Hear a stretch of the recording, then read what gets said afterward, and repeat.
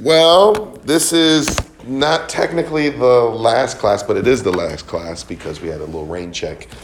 And so we get to still go over it. There are handouts right when you walk in. As you can see, this is not my gift. But just consider this a piece of note paper with suggestions on things you can take notes about. I'm not a big note taker, so I am no help to note takers. So I hope that's somewhat helpful. That's a general outline where we're talking about family worship, foundations for family worship. I have 3 thoughts on family worship, which it's 3 right next to a B, which is confusing, but it's part of the point. And those are the 3-point thoughts right there.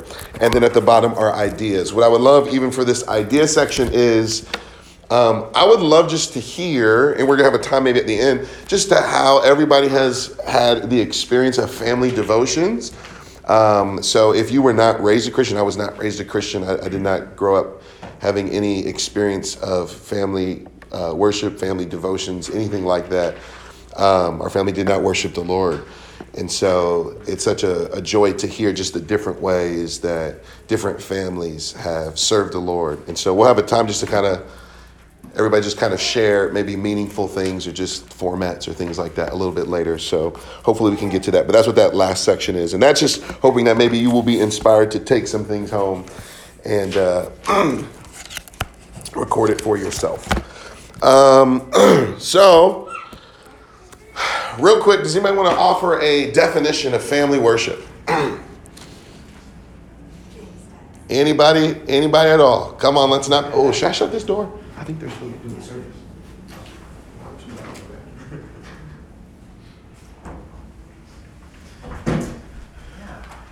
Don't be shy.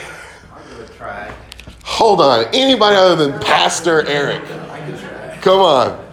Worshiping God. Brother James, correct? Yes. Yeah, okay, please say your name first just because I don't know everybody. I don't know everybody knows everybody. If everybody else knows everybody. Yes, James. Worshiping God together as a family once a day as a routine rhythm around the same time every day, which includes reading the Bible and worshiping God through song and prayer.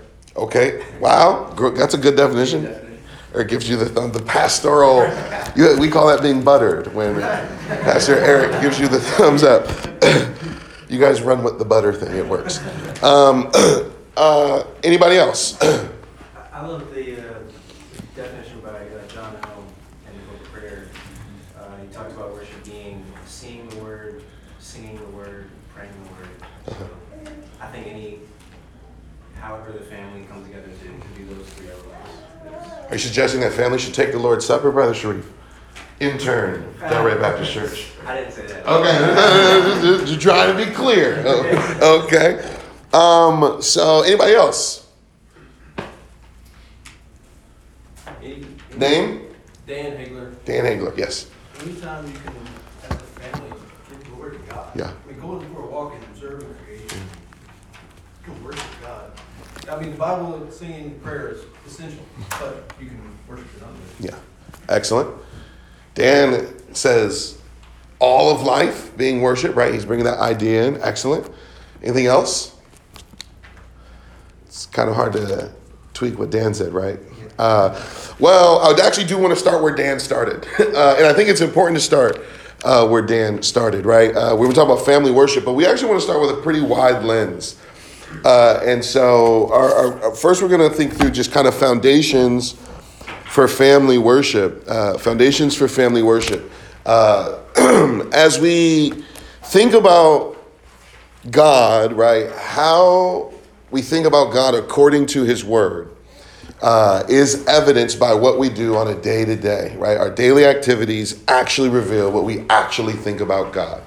What you say about God might be different than what you do in light of what you say about God. And what you do in light of what you say about God is the more real what we think about God. So this is true in all areas of our lives, and it is true in our life as a family. As we thought about maybe weeks ago, but again, I think all of these verses have been said at least at one point in this series, but we're just going to kind of communicate them. They're good kind of anchor verses just to kind of help us think through things. Now, one I particularly like is Psalm 145, verse 4. One generation shall commend your works to another and shall declare your mighty acts. right? How does that happen? How does the generational mantle of following the Lord happen? Did you, Stalkers, there's some handouts right there, just in case. No one came to evangelize this morning? One person, then they said, I'm going to leave. Well, there that is. Bill, would you like to teach the class? We're talking about evangelism in family worship. So Psalm 145, verse 4, one generation shall commend your works to another and shall declare your mighty acts. Right? So how does that happen? How does that generational mantle get passed? Well, it would seem the normal means to which God intends for the works and word of God to be passed from one generation to the next. It is at least intended and designed to be through believing parents acquainting their children with the word of God, teaching it to them. So pouring the word of God over them, rejoicing in the word of God, doing it at all times, in all places, always. This is what we see in Deuteronomy chapter 6, right? Hear, O Israel, the Lord our God, the Lord is one. You shall love the Lord your God with all your heart and with all your soul and with all your might. We could add, and all your family, right? He says, all these words, and these words that I command you today shall be on your heart. You shall teach them diligently to your children. You shall talk of them when you sit in your house and when you walk by the way, which is what our brother Dan was talking about, looking at trees. I think about that's what the Lord Jesus said. We're talking about, but he was cursing trees and stuff, but still extracting illustrations from all of God's creation, rejoicing in the Lord's good work. I should teach them as you sit in your house, when you walk by the way, when you lie down and when you rise. You shall bind them as a sign on your hand. They shall be as frontlets between your eyes. You shall write them on the doorposts of your house and on your gates. Great verse. If you like putting up posters of scripture, there's actually a biblical text for that. Another verse, right? Deuteronomy 31, verse 12 through 13. Assemble the people, men, women, and little ones, and the sojourner within your towns, that they may hear and learn to fear the Lord your God and be careful to do all the words of this law, and that their children who have not known it may hear and learn to fear the Lord your God, right? So it seems that the normal means is that the burden is for one generation to own, commending the fear of the Lord to the next. And this is a great aim in parenting. It is to, as best as it depends on us, or as much as it depends on us, and to the best of our abilities, we want to have our children learn the fear of the Lord, to know the commands of the Lord, and specifically to know the glory of God in the face of Jesus Christ. We cannot cause them to fear the Lord. We cannot make them keep God's commands. We cannot force them to see the glory of God, but we can put it faithfully before them. The younger your children are, the greater the illusion you have that you can control the outcome of your labors. And the older they get, the more you lose grip on that. The more you see how incapable you are of shaping and forming and instilling. My son is 10 now, and I was reading Proverbs, and it was like one of the first times that the Proverbs kind of leapt at me. The fatherly instinct and burden and appeal that is in the book of Proverbs. My son, pay careful attention to me. My son, love wisdom, seek understanding, listen, like that. You can feel that. Listen to me. I'm trying to help you. So we own that as parents, right? We own the fact that our great obligation, our great opportunity is to bequeath to our children the fear of the Lord. We have gathered in agreement on this as a church, right? In our statement of faith, we say parents are to patiently lead their children in the ways of Christ by intentional instruction. Our covenant says we will raise our children and youth in the training and instruction of the Lord. right? Again, that's our parental burden. That's as we think through foundations of family worship, that our families might be like little churches. And that's the way that Puritans often would talk about families. They would talk about them as little churches or little seminaries. To talk about a household like a little body of Christ, where the dad was viewed as the pastor of the congregation. Now that perhaps is not the best way to think about it, but it is a helpful way to think about it because it rightly associates and classifies the family as a worship community. There are pastoral dynamics to leading a home, specifically to leading a home in worship. The burden of a father is not simply to provide, though he is called worse than an unbeliever if he is not willing to. The burden of a father is not merely to protect, though that too is fundamental to his oversight. Central to the role of a father, and by extension the mother, right, the core of the parental thrust is to teach their kids about God. This is what we see in Ephesians chapter 6, right? Fathers, do not provoke your children to anger, but what are you supposed to do? Don't do that, but bring them up in the discipline and instruction of the Lord.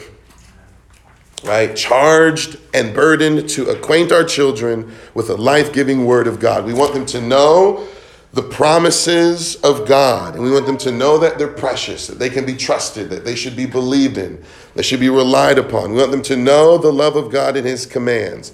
We want them to know the holiness of God in his splendor. We want to know that intimacy with God in his persons. We want them to know the goodness of God in the gospel.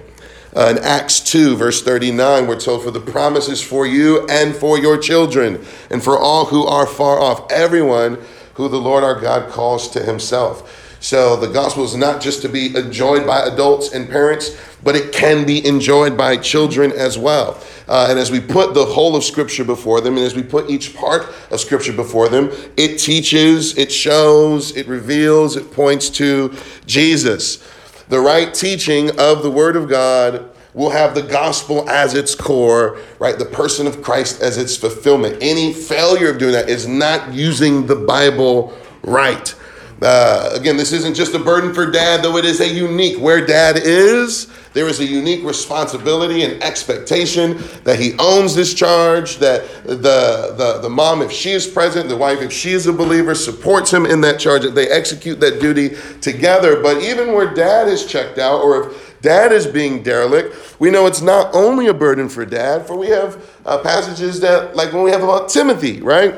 So we have Timothy in Scripture, who, though he had no believing dad, we're told had got raised according to family worship, right? His grandmother Lois, he had a believing mother Eunice, who were burdened for Timothy to know God. And what did they do? They taught him the Bible. 2 Timothy 3:15, he says, you know how from childhood you have been acquainted with the sacred writings, which are able to make you wise for salvation through faith in Jesus Christ. And that is a wonderful kind of mission statement as we think through the aim for our kids to, from childhood, acquaint them with the sacred writings that are able to make them wise for salvation through faith in Jesus Christ.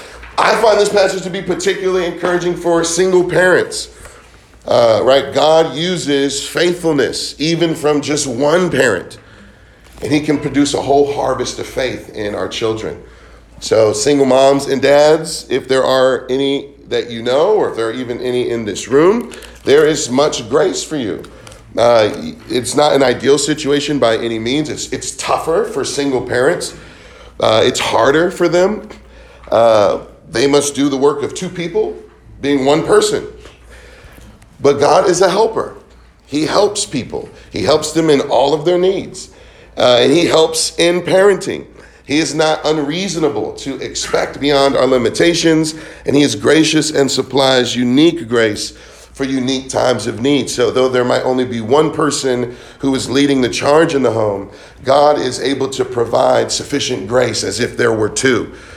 By his grace, he keeps the widow's jar from running fully out of oil. By his grace, Daniel, even though they didn't have the meat of the king's table and they had just the water and vegetables, they still were shown more muscular than those who had the full spread. By his grace, he made the labors of Eunice and Lois to overcome the absences or even poor example of Timothy's father. Even as, and it's good not just for single parents, but for all parents to remember, the Lord is always working with us. He's always with you. He will help you. He can do what you cannot do. And you have a church here to help you too. I love Spurgeon when he was writing to Mr. Livingston. He would obviously do a lot, if you're familiar with Spurgeon's life, 150 books, and died in his 50s, a lot of labor. The guy preached like 3 or 4 times a week, and a well-known missionary at the time, David Livingston, he once asked Spurgeon, how do you manage to do 2 men's work in a single day?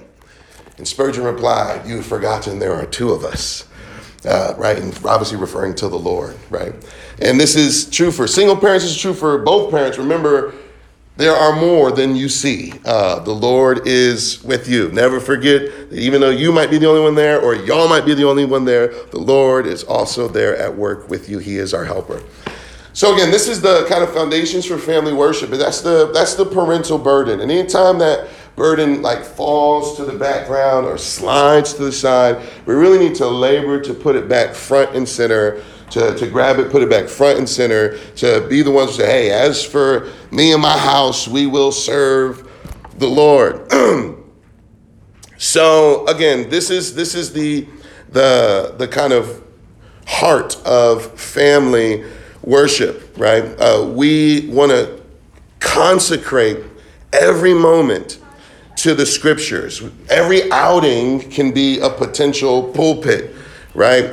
Every dinner can be a potential church service because God is with us. His word is living and active, and we have hearts that we are called to shape and to encourage.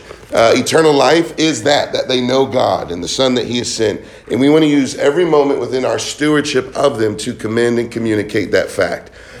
And this requires diligence. This is why in Deuteronomy, the Israelites were called to teach the words of God diligently to their children. It is not something that can be taken up negligently. It's not something that can be done haphazardly. It's not something that can be done in the spare time. It requires energy. It requires intentionality. It requires focus. It requires enthusiasm. It requires us to diligently labor over our children in this way. And that charge is carried forward in the New Testament, right? That's what Paul meant when he said, bring them up in the fear and instruction of the Lord. That's a diligence to put the word of God before our children. And what this should all do is make us look to Christ. Amen? Christ is the great example we can imitate. The thing in Deuteronomy 6, you say, well, who can do that? You should think first of the Lord Jesus. He is the best embodiment of Deuteronomy 6. Christ taught people in the temple, which was the official place of worship. So sometimes there were the formal gatherings the Lord Jesus would teach his people through. We see that in Luke 4, 16 through 20. Christ taught people over meals.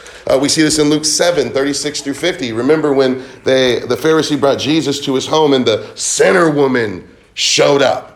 And Jesus sees that as a teachable moment. We see this also in John 21, 9 through 15. Right after he asked Peter, do you love me? Right, there was the reconciliatory meal where he was barbecuing fish.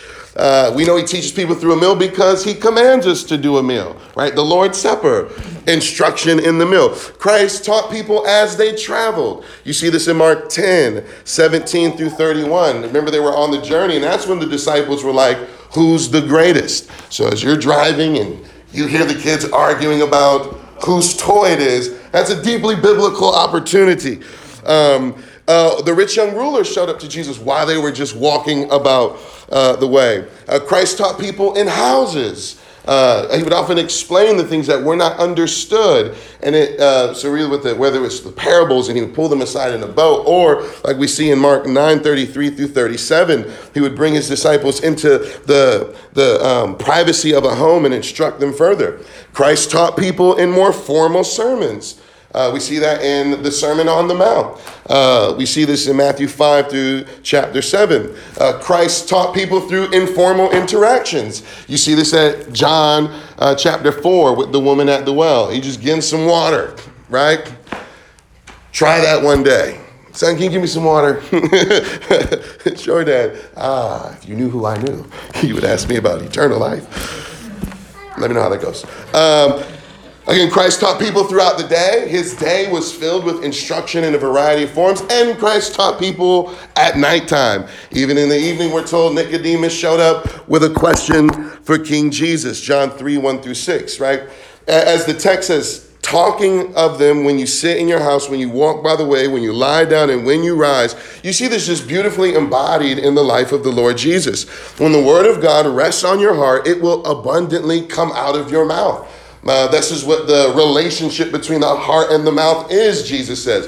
What's coming out of there isn't like a surprise. It's because of what's been stored inside the heart, what rests on the heart. So if we bear the word of God in the heart, we're actually going to spill the word of God out of our mouth. So if you're talking about a tree, but you've been thinking about the word, you're going to talk about the tree in a way that is shaped by the word to the glory of God in Jesus Christ.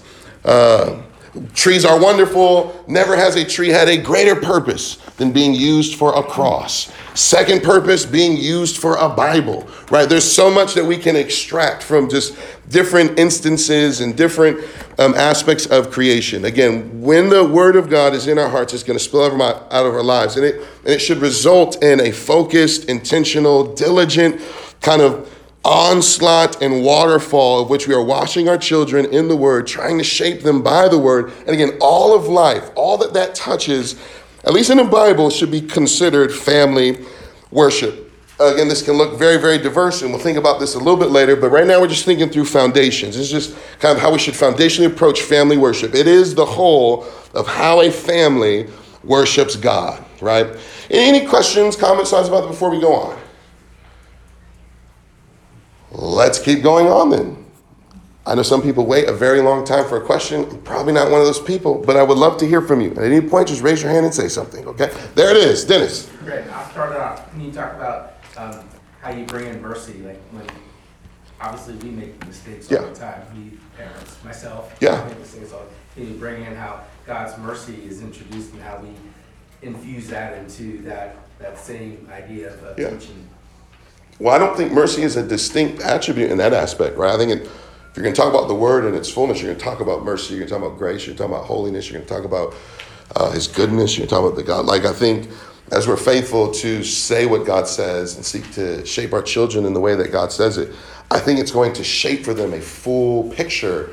And even though it may not be a perfect picture, it should be a full picture of the God that they find in the Bible. So... And I think that is actually a mercy to them. I think one of the most merciful things somebody can do is to show someone who does not deserve to know about the Lord, who the Lord is. And that's what the Lord Jesus did. I just meant like when I the parent make mistakes and that too should send you to Jesus. Exactly. Yeah. That, infusing that as part of that. Yeah. I mean, if again, we're going to be consistent with what we find in the Bible, God's word. While the weight is there and it does not get alleviated, there's grace to help us. Again, this goes back to remember that the Lord's with you. He's for you. He will help you. Jesus is the embodiment. He is the righteousness of God on our behalf. And he will help us to obey him. When we don't obey him, we need to repent of that, right? And there's grace for that. There's mercy for that. But it does require repentance. So if in any season we kind of neglect this duty or we put this down or we slide it to the side, that is a neglect of our parental duties. Back in the day, again, not trying to say the Puritans had everything right, but they used to discipline fathers for not teaching their children the word of God daily. I'm not saying we should recall that, but it is a serious call. So whenever you see in the Bible these driftings where Israel doesn't know who God is because they weren't taught who God is, it's of a severe neglect. Even Adonijah, when you look at David's life, I think it's 2 Kings at the beginning, but it's talking about Adonijah. One of the things that it just out of nowhere, kind of like a side step to explain Adonijah's rebellion, it says, for his father never displeased him in anything. This is part of the reason why Adonijah was so off the walls because his dad spoiled him, right? He didn't say no to him enough. And so, yeah, as we kind of try to bring the full weight of God's word to bear, we want to own it as a responsibility. We want to repent when we fail and know that there's redemption for when we do. But again, this all brings us to the Lord Jesus. He tells us what to do. He helps us to do it. He forgives us when we fail. And then he empowers us to go forward in faithfulness. Excellent question, Brother Dennis. Anything else, thoughts, comments before we keep going? All right, so as we build upon foundations, I have 3 thoughts on family worship. One is the one I just made. It's really the one Dan made at the beginning, but I think it just bears repeating. One is all of life can be family worship. I say can be family worship because just because you're doing it as a family doesn't mean it's worship. Just because it's something a Christian does not make it worship.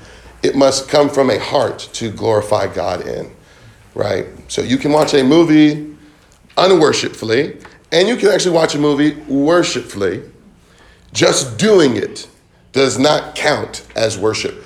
It must be done to glorify the Lord. Whatever you do, whether you eat or drink, we do it all for the glory of God, right? So it can be done to the glory of God. It should be done to the glory of God.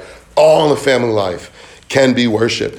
So again, as you play with your kids and you're trying to acquaint them with the fact that God is delightful and there are things to enjoy in this world. You can do that through kicking a ball. You can do that through talking about the delightful God. There's a variety of ways to do it, but all of family life can be worship. As you're eating a meal, you can just enjoy the meal and be contemplating the fact it came from the Lord. This is one reason why we pray or bless the food. It is made holy by the word of God in prayer. When we receive it with glad hearts as a gift from God's hand, we can do this worshipfully. We can also eat and just not think about the Lord, not consider the Lord, not acknowledge the Lord. And you are not worshiping the Lord in that moment. There is no such thing as accidentally worshiping God, right? It is an act. It is a reasonable response to his mercy. In no small way, everything that we've covered so far, even in this parenting class, should be viewed as family worship, right? So the cautions we want to take with discipline, the instruction we want to make in the word, the rejoicing over the kids in love and thanksgiving, the caution with technology, all of these things, the family rhythms, evangelism and memories, all these things should be viewed as family worship. It can be family worship and it ought to be used for family worship. We hope that the class has been a string of encouragement for you to help in that. Again, there are many ways for parents to faithfully own the principles that's been discussed and that many of you already own. There's many ways for us to commend our faith to our children. It's a wonderful thing for parents to do. Oftentimes, we sometimes get together and say, hey, how you doing? And we maybe often start with the burdens. And that's a right thing to do, and let's pray that. But it's also just to hear, hey, what's God kind of giving you grace in? How's he helping you? Help me. Like, what's happening? I was so encouraged. I was just talking to Garrett. I was asking about his trip in, I think they're in North Carolina. I don't even remember where they are. But he's like, man, we were doing some yard work. And he had asked, had him, he said, hey, how's it look? He said, man, it's good. And Garrett was like, psh, God made everything. God created us so that we can work hard. And you know what God said when he worked hard and when he got done? And he said, Han just smiled. He said, that is good. He's like, that's cool. So that kind of those kind of moments, we can seize all of them. Even the raking of leaves can be done to the glory of God. So we want to keep that in mind. The whole category matters. And all that we do as a family should be done. It should be consecrated to King Jesus, and he should be honored with it. So it ought not be reduced to just family devotion times. I'm using air quotes because everybody calls it something different. We're going to talk about that. I think that's an important aspect. I think that's what James was talking about earlier. We're going to talk about that too, but we don't want to reduce family worship to just being that. It should definitely include that, but it's so much more than that. Any thoughts, questions, comments on that before we go to the second thought? Second thought here is that family worship should involve the church. I just wanted to say that sometimes in conversations about family worship, the family of God is often left out. But essential to our personal worship is the local church. And that must be true with our family. The local church is not just an add-on to our family. The local church is part of the family. Just as our worship of God is bound up with the community of faith that we are a part of, we're trying to produce that same relationship with the souls under our parental care. This is one reason why I think it's wise and good for families to strive to be together in the gathering as soon as possible and as much as possible. I just love, even in Deuteronomy 31, the little ones were brought in too. The men, the women, and the little ones were in the assembly to hear the commands of God go forth. It's not just about them being communicated in an age-appropriate way. It's also them taking in what it means for the people of God to receive the word of God together. I mean, Ephesians 6 assumes that when the public instruction for the church was happening, that children were there. We know this because the letter that was being read out loud to the Ephesian church had an exhortation specific for children. Children, obey your parents in the Lord, for this is right. It's assumed, again, children were there with their parents. What is generally our most formative times weekly as parents, speaking of the worship gathering of the church, that can also be as equally formative and should be as equally formative for our children. They may not understand everything, just like we may not understand everything, but they can take a lot in. So Sundays are crucial and central to thinking about the category of family worship. It's the day that the believers wrap their week around. We don't end our weeks with Sundays. We start our weeks with Sundays. We think about Sundays. We wrap our weeks around Sundays. Now, this is what the saints have always done. That's why it was renamed the first day of the week for the saints. The resurrection is of such consuming importance, and the worship of God with his people is of such central importance that it's how the believers begin to approach their week with. So to have a full and right relationship with God, again, we want them to be rightly related to the body. So they will need the example of faithful saints beyond their parents. And this happens, everybody, you did this when you grew up. And that's why I know, like, there is the occasional somebody's relationship with their mom or dad is just so dope that even when they get old, that's their first go-to. And that's really what all parents want. They want to be the first call, right? You love them, like, man, you realize why your parents said all the stuff they said to you when you were growing up. I changed your diaper. Like, it's like, yo, I've been looking after you for 20 years, man. Can I get a phone call?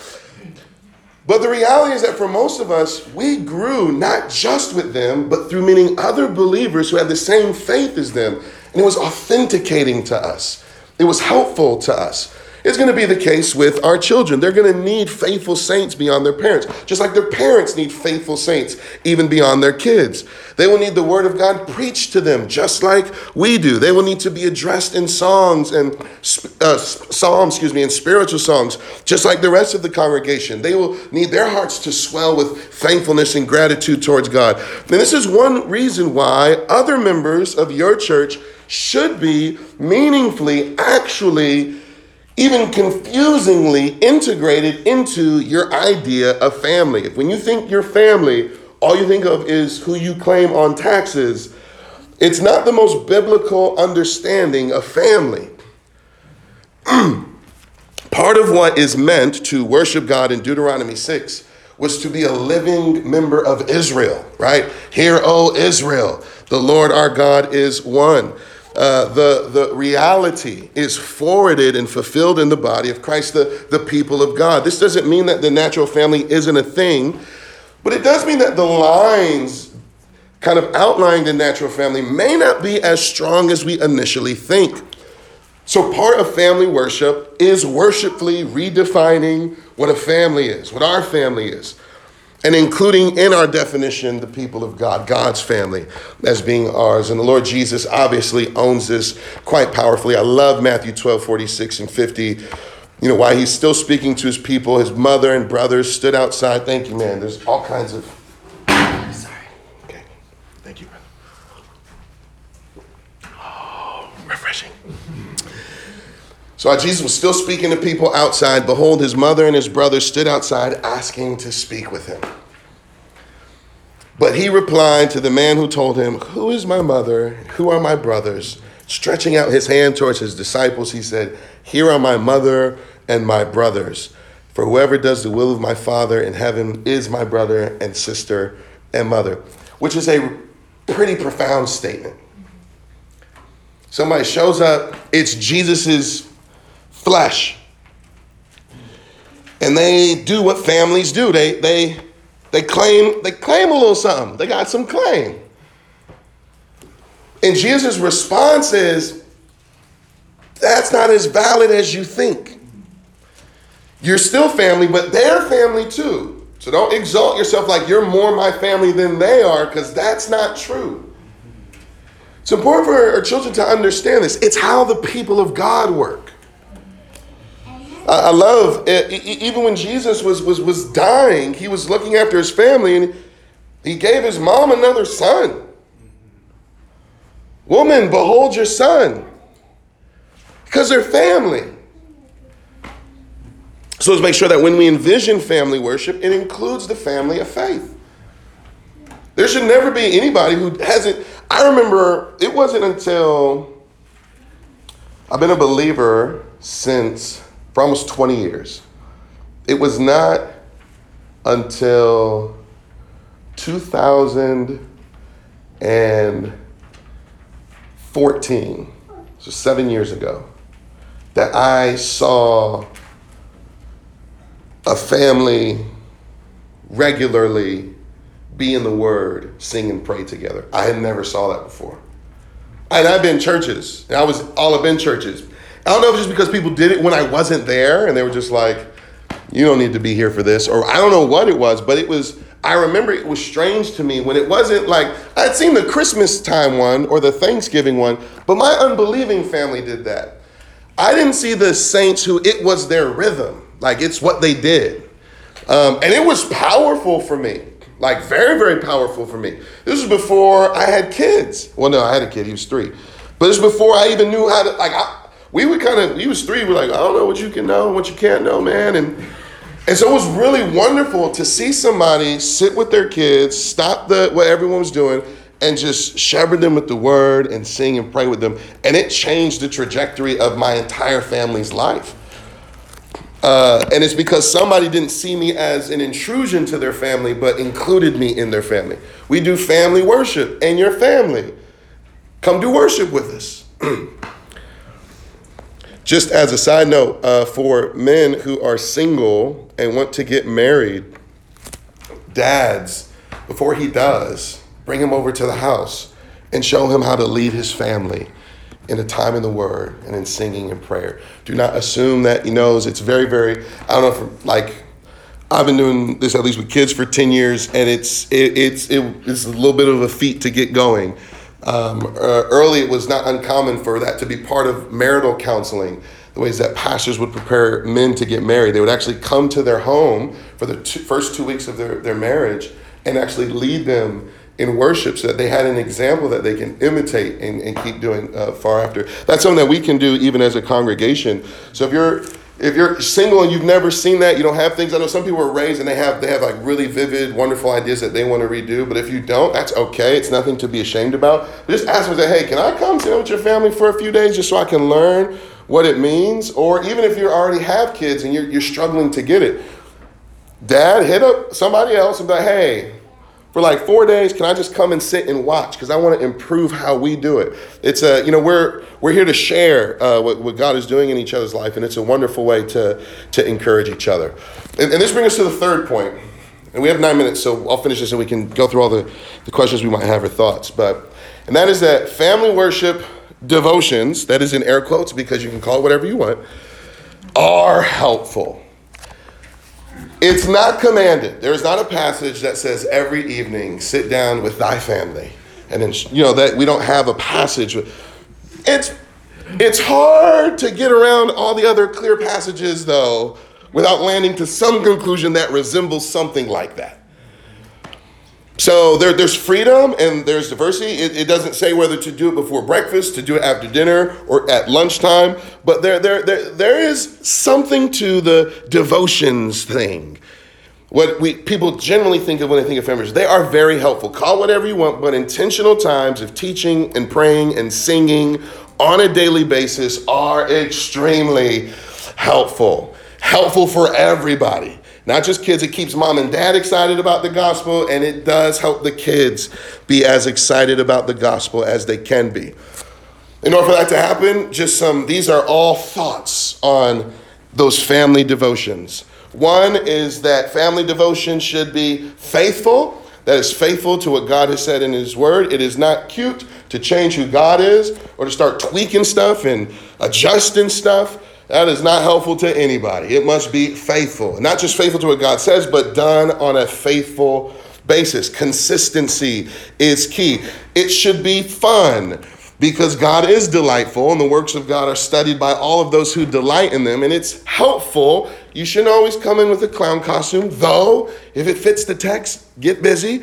But do something that helps them see the delight in God's word, if you can. It's not always. Some passages lend themselves to it more. Sometimes it's inappropriate to be jolly based on whatever you're covering, but have in your mind trying to make it enjoyable for them.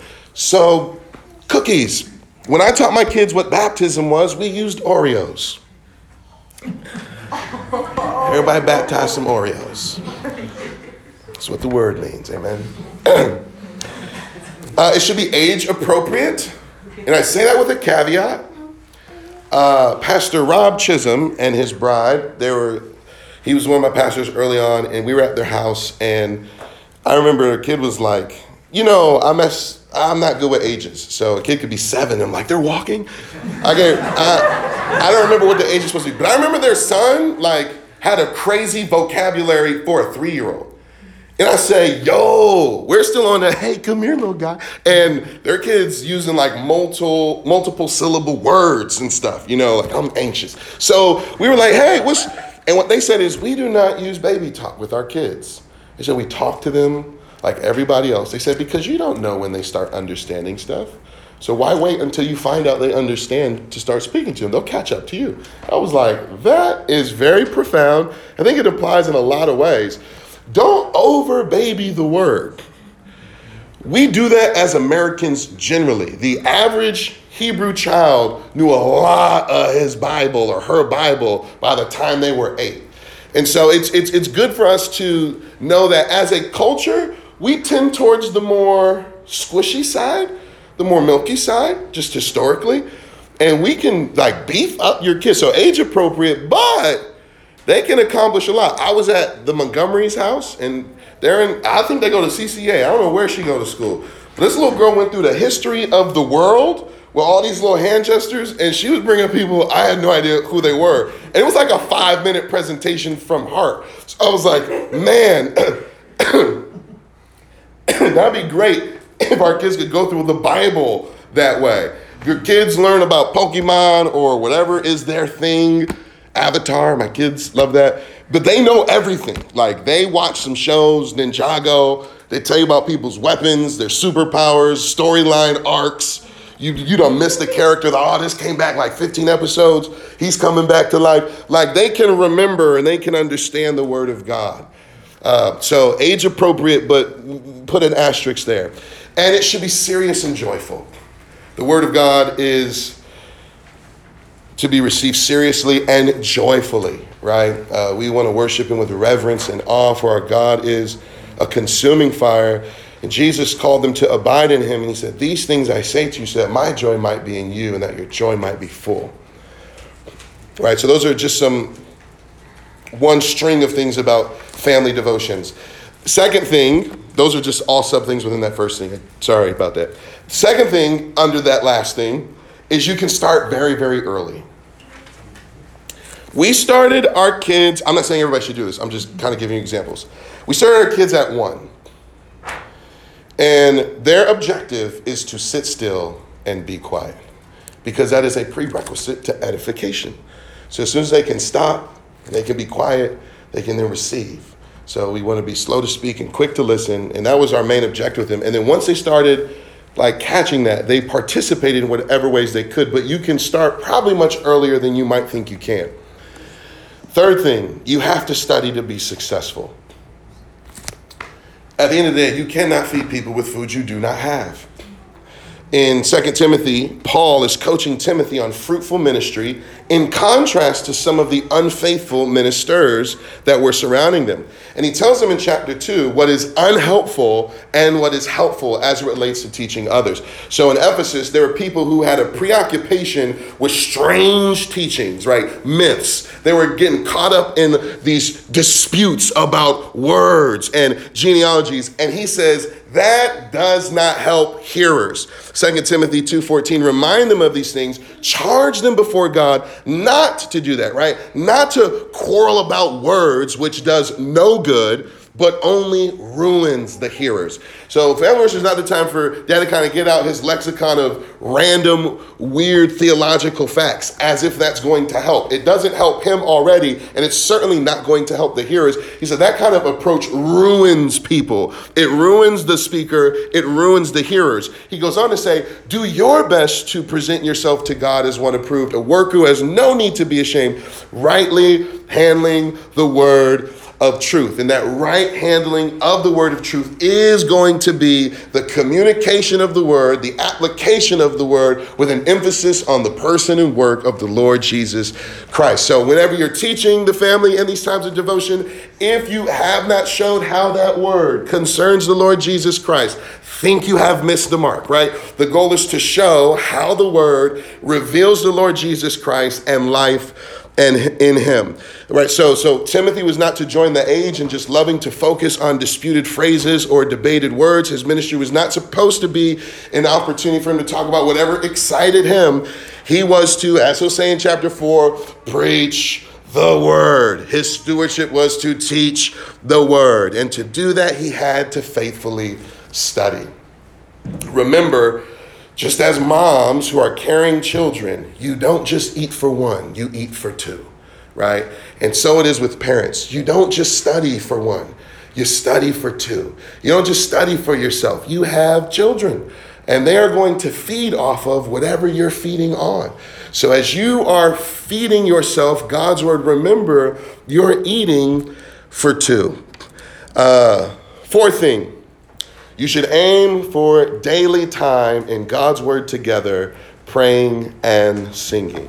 You should aim for daily time in God's word together, praying and singing. I always encourage young men who are going to pastoral ministry, but also dads, you should be clear, your wife should be clear, your children should be clear when you're being unfaithful.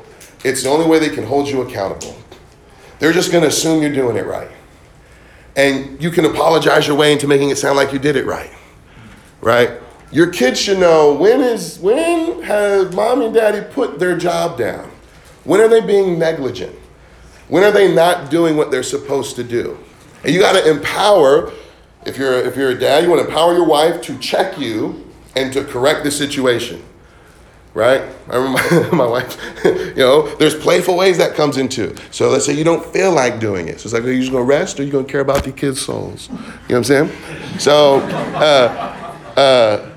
but seriously, that's helpful to hear because that's exactly what's happening, right? With our kids, we told them, you don't ever have to go to bed unless we as a family have spent time in God's word and prayed together. You do not have to go to bed until that happens. So that lets them know, like, hold up, all right, we good. We ain't got into, we gonna get to, and sometimes it may not happen until 11:55, but the goal is to do it every day. It's more important to them to be in the word and to pray and to sing and worshiping the Lord than anything else they will do that day. So ensuring that it happens and equipping them to make sure that they know it should happen. Spurgeon had this, wonderful quote that he references from Matthew Henry. He says, and just a word about singing, right? He says, praise is certainly not at all so common in family prayer as in other forms of worship. We cannot all of us praise God in the family by joining in song because we are not all able to raise a tune, meaning some of us with really bad voices. He says, but it would be well if we could.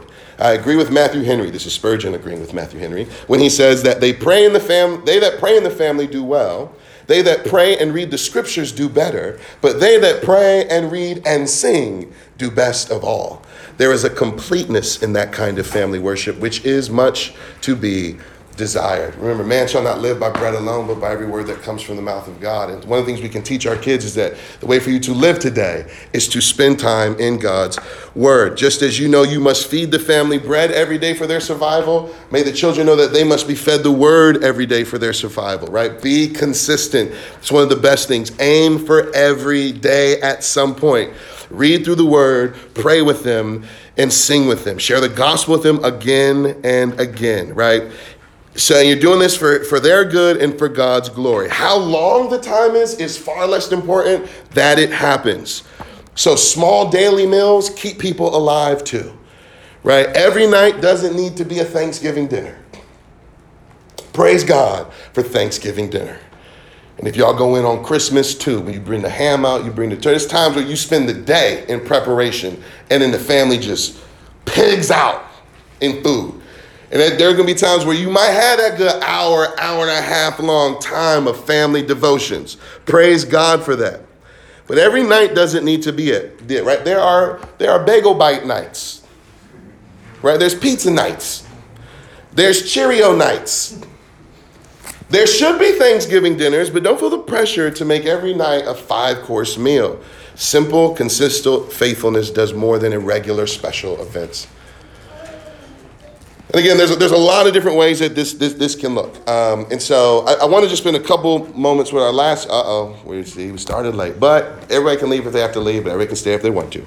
But I would just love to hear what everybody does or what people have seen that has been encouraging or maybe tweaks that you had to do. Let's not all start at the same time. You have had an hour to think about what you're going to share. Please, everyone, slow down. I can't make sense of it all. Yes? Okay, so we tweaked our time because our kids, even the older kids like. Oh, and please say your name for the room. Sorry, Danielle Liang. 3 kids, 11, 9, 6. So we tweaked our time and pulled it back a little bit because some kids were not able to handle like doing it right before bed. And that's been helpful. And so we read either like a couple chapters of the Action Bible. In the morning, we just read straight up like scripture, like a chapter of the Bible. So we might read a devotion at night. And then we pray through a family, like whoever sends us Christmas card, we pray through a family. And then we pray through the Voice of Matters calendar. Excellent. We pray for our country. Excellent. And then we pray for like our family. Excellent. And then just recently, I'd say the past like 2 months, we've had the kids like, they have to pray for one of those things. It used to just be us and we're like, please stop. Speak of the family now. So I literally made like a wheel and we spin the wheel and you get, and then that's what we have to pay for. Yeah. That's what we do. So you say that your husband leads the home incredibly well. I mean, you can pray for a treasure. I don't, oh, he does. He came up with all of that. She was sharing what your guys' family worship routine is, brother. Encouraged by it, man. Very, very encouraged by it. Anybody else? Yeah. So we read like the storybook. Yeah. Bibles. Mhm. Would you still consider that? Yeah, so again, I think there is freedom, right? So as long as it's the word, or the accurate communication of the word. So it doesn't need, like, can you use the NIV or does it need to be the ESV, right? It's just talking about literal translation or like the point is the counsel of God being faithfully communicated, focused on the person and work of Christ. And I think there are a lot of really, really good books that family use. So the Storybook Bible, is that the one you're talking about? Yeah, the Jesus Storybook Bible. Like I think that's a very encouraging thing for people to use and can be used. Yeah. So I think whatever's going to acquaint your family in that moment with the Word of God, the person of Christ, that you can respond to joyfully and that's consistent and faithful to as His Word reveals Him. I think you're free to use, man. Yeah. Brother Eric, Pastor Brother Eric. That as Pastor your Brother children grow, it's going to look different. Mm-hmm. And as we look back, I praise God, and even before we had children, I, like you, had seen godly examples when I was a single guy, seeing families doing this, like Kate had as well. So even before we had kids, we were a family, so we had a family. Absolutely. But I think, yeah, starting very, very young, like you said, with just simple questions, catechism Yeah, questions, catechisms. hand gestures even, and so, but as they've gotten older, we've had to kind of tweak things, and I think, yeah, that's where I think the church can really be helpful, because I think once your kids hit about 10 or 11, there's a lot of change going on, and yeah, it's not as simple as it was when they were younger. Yeah, so again, having to think through the adjustable age appropriateness, what can they handle, what's going to be more helpful to engage them on. Excellent. Brother Dennis? Yeah, this is more seasonal because it's just this Christmas time. But Steph and I found, so we used, we were reading through a fall trip Christmas devotion from a few years ago. But what we found, really, especially this particular Christmas season with all the stuff going on, that our devotion was such an anchor for us, and then by extension our family. What we did was Steph and I would get up early, and we'd go through devotion, and it allowed Steph and I opportunity to really sink in into the word and really relate to that text. And then, granted, it was the devotion that was very helpful, but there was like a section on how do you relate this to kids? How can you bring this out? And so we would then take that later, usually in the evening, but not always the evening, and then we would have that be the centerpiece of our family devotion. And like we said, with all the ups and downs of COVID and the changes, that marked this Christmas season for us, is how the devotion was just central in the family.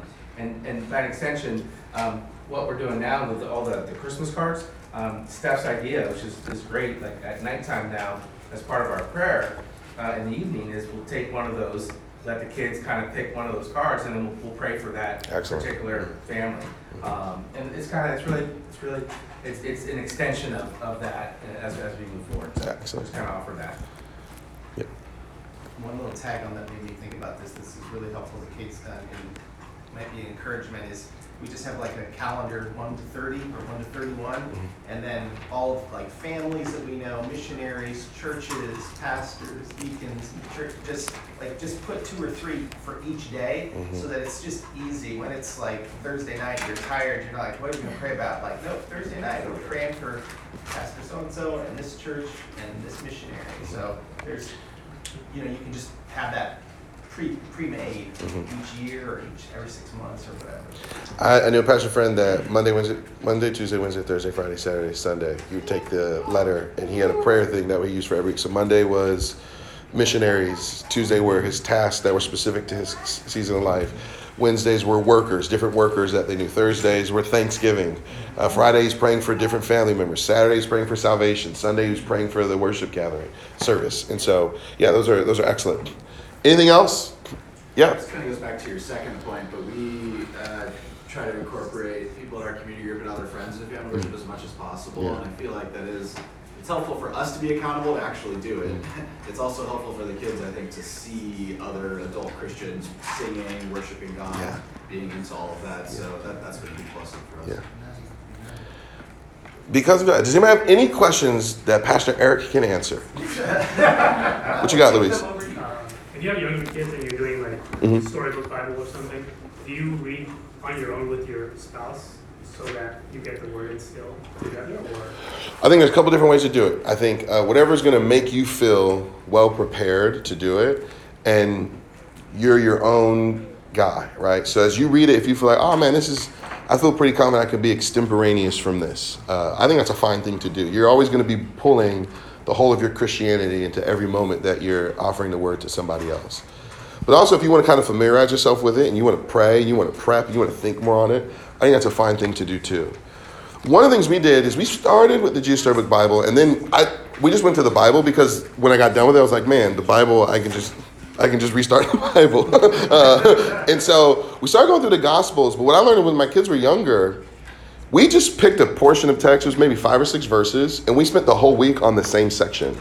And we found that actually helped to get more in their mind than going through it fast. Just kind of revisiting the same thing every night and maybe just highlighting a different aspect. That took a lot less prep even for me. So we're just reading through. I would just kind of pick a different word or phrase, a different aspect we could highlight and go into it. And that helped them build onto it too. And I think you could do that even with the Jesus Storybook Bible too. Just help them build wherever they're at and whatever kind of is resonating or not resonating. Feel free to change. There's a lot of freedom. So you can do it in the morning, you can do it in the evening, you can do it at lunch, you can do it the Bible. I think you want to be working towards getting in the Bible. But I think using extra biblical books that are based on the Bible is helpful and can be really encouraging and nourishing, just as it is for our own soul. And yeah, may the Lord produce a lot of fruit from that. Any other questions for Pastor Eric? Thank you, Fred. Yes. Just a comment. So I actually heard this from Eric a long time ago, but And the butter still flows. if you start early with the kids, when you do storybook or however you want to go do it, and you just make it like a practice and a habit, they will force you to do it every night because kids are creatures of habit, and when you're tired, you don't want to go do it. They're going to jump on you, and the kids will make you follow their routine. So it's actually really helpful just to build like brain dead routines in a sense of like, you know, you don't have to think about it. So like we use a Voice for the Martyrs calendar. We also pray for country, so that way like I don't think about the country. It's like some child go over there reads what country it is to us today. Right? We do the Christmas cards too, but we put it on a ring. So there's no thinking. It's like, what's the next person? Right? Just flip it. And I think if you do more of that, that will help consistency, you know, so that it's not like, it doesn't require monumental effort every single day. You know, really possible. Yeah, there is nothing ungodly about making faithfulness as easy for you as possible. You know, that's Hebrews, right? Make straight paths for your feet. Remove the stuff that easily entangles. You want to run the race with endurance. And so you want to set yourself up to succeed in that in whatever ways you can. And that is completely godly and wonderful. Yeah. Anything else? We will do one last scan. Oh. Talking about, we love the Jesus Bible, but we're kind of like in a transition between, we started reading the Bible and they just seemed like super lost. So, and we have littles to 10. We started doing, I don't know if there's two of them, Long Story Short and Old Story New, I don't know. But it Is that Marty Mikowski? Yep. Yep. Yeah, walks through the Old Testament. It kind of, like you said, kind of goes over a single passage for a week, but if it's the Old Testament, then there's like one day dedicated to go to the New Testament and look forward to Jesus, and or vice versa to the Old Testament. We really enjoyed that. Yeah. And I think one of our hardest struggles were like we weren't consistent because we didn't do it at a consistent time, and we really found that after meals, because we all try to sit down together. I don't know if anybody's struggling with that, but I say that because while we're all sitting, we just do it so it's not lost in the evening. Oh, excellent, sister. Thank you for sharing that. It's wonderful. One last scan.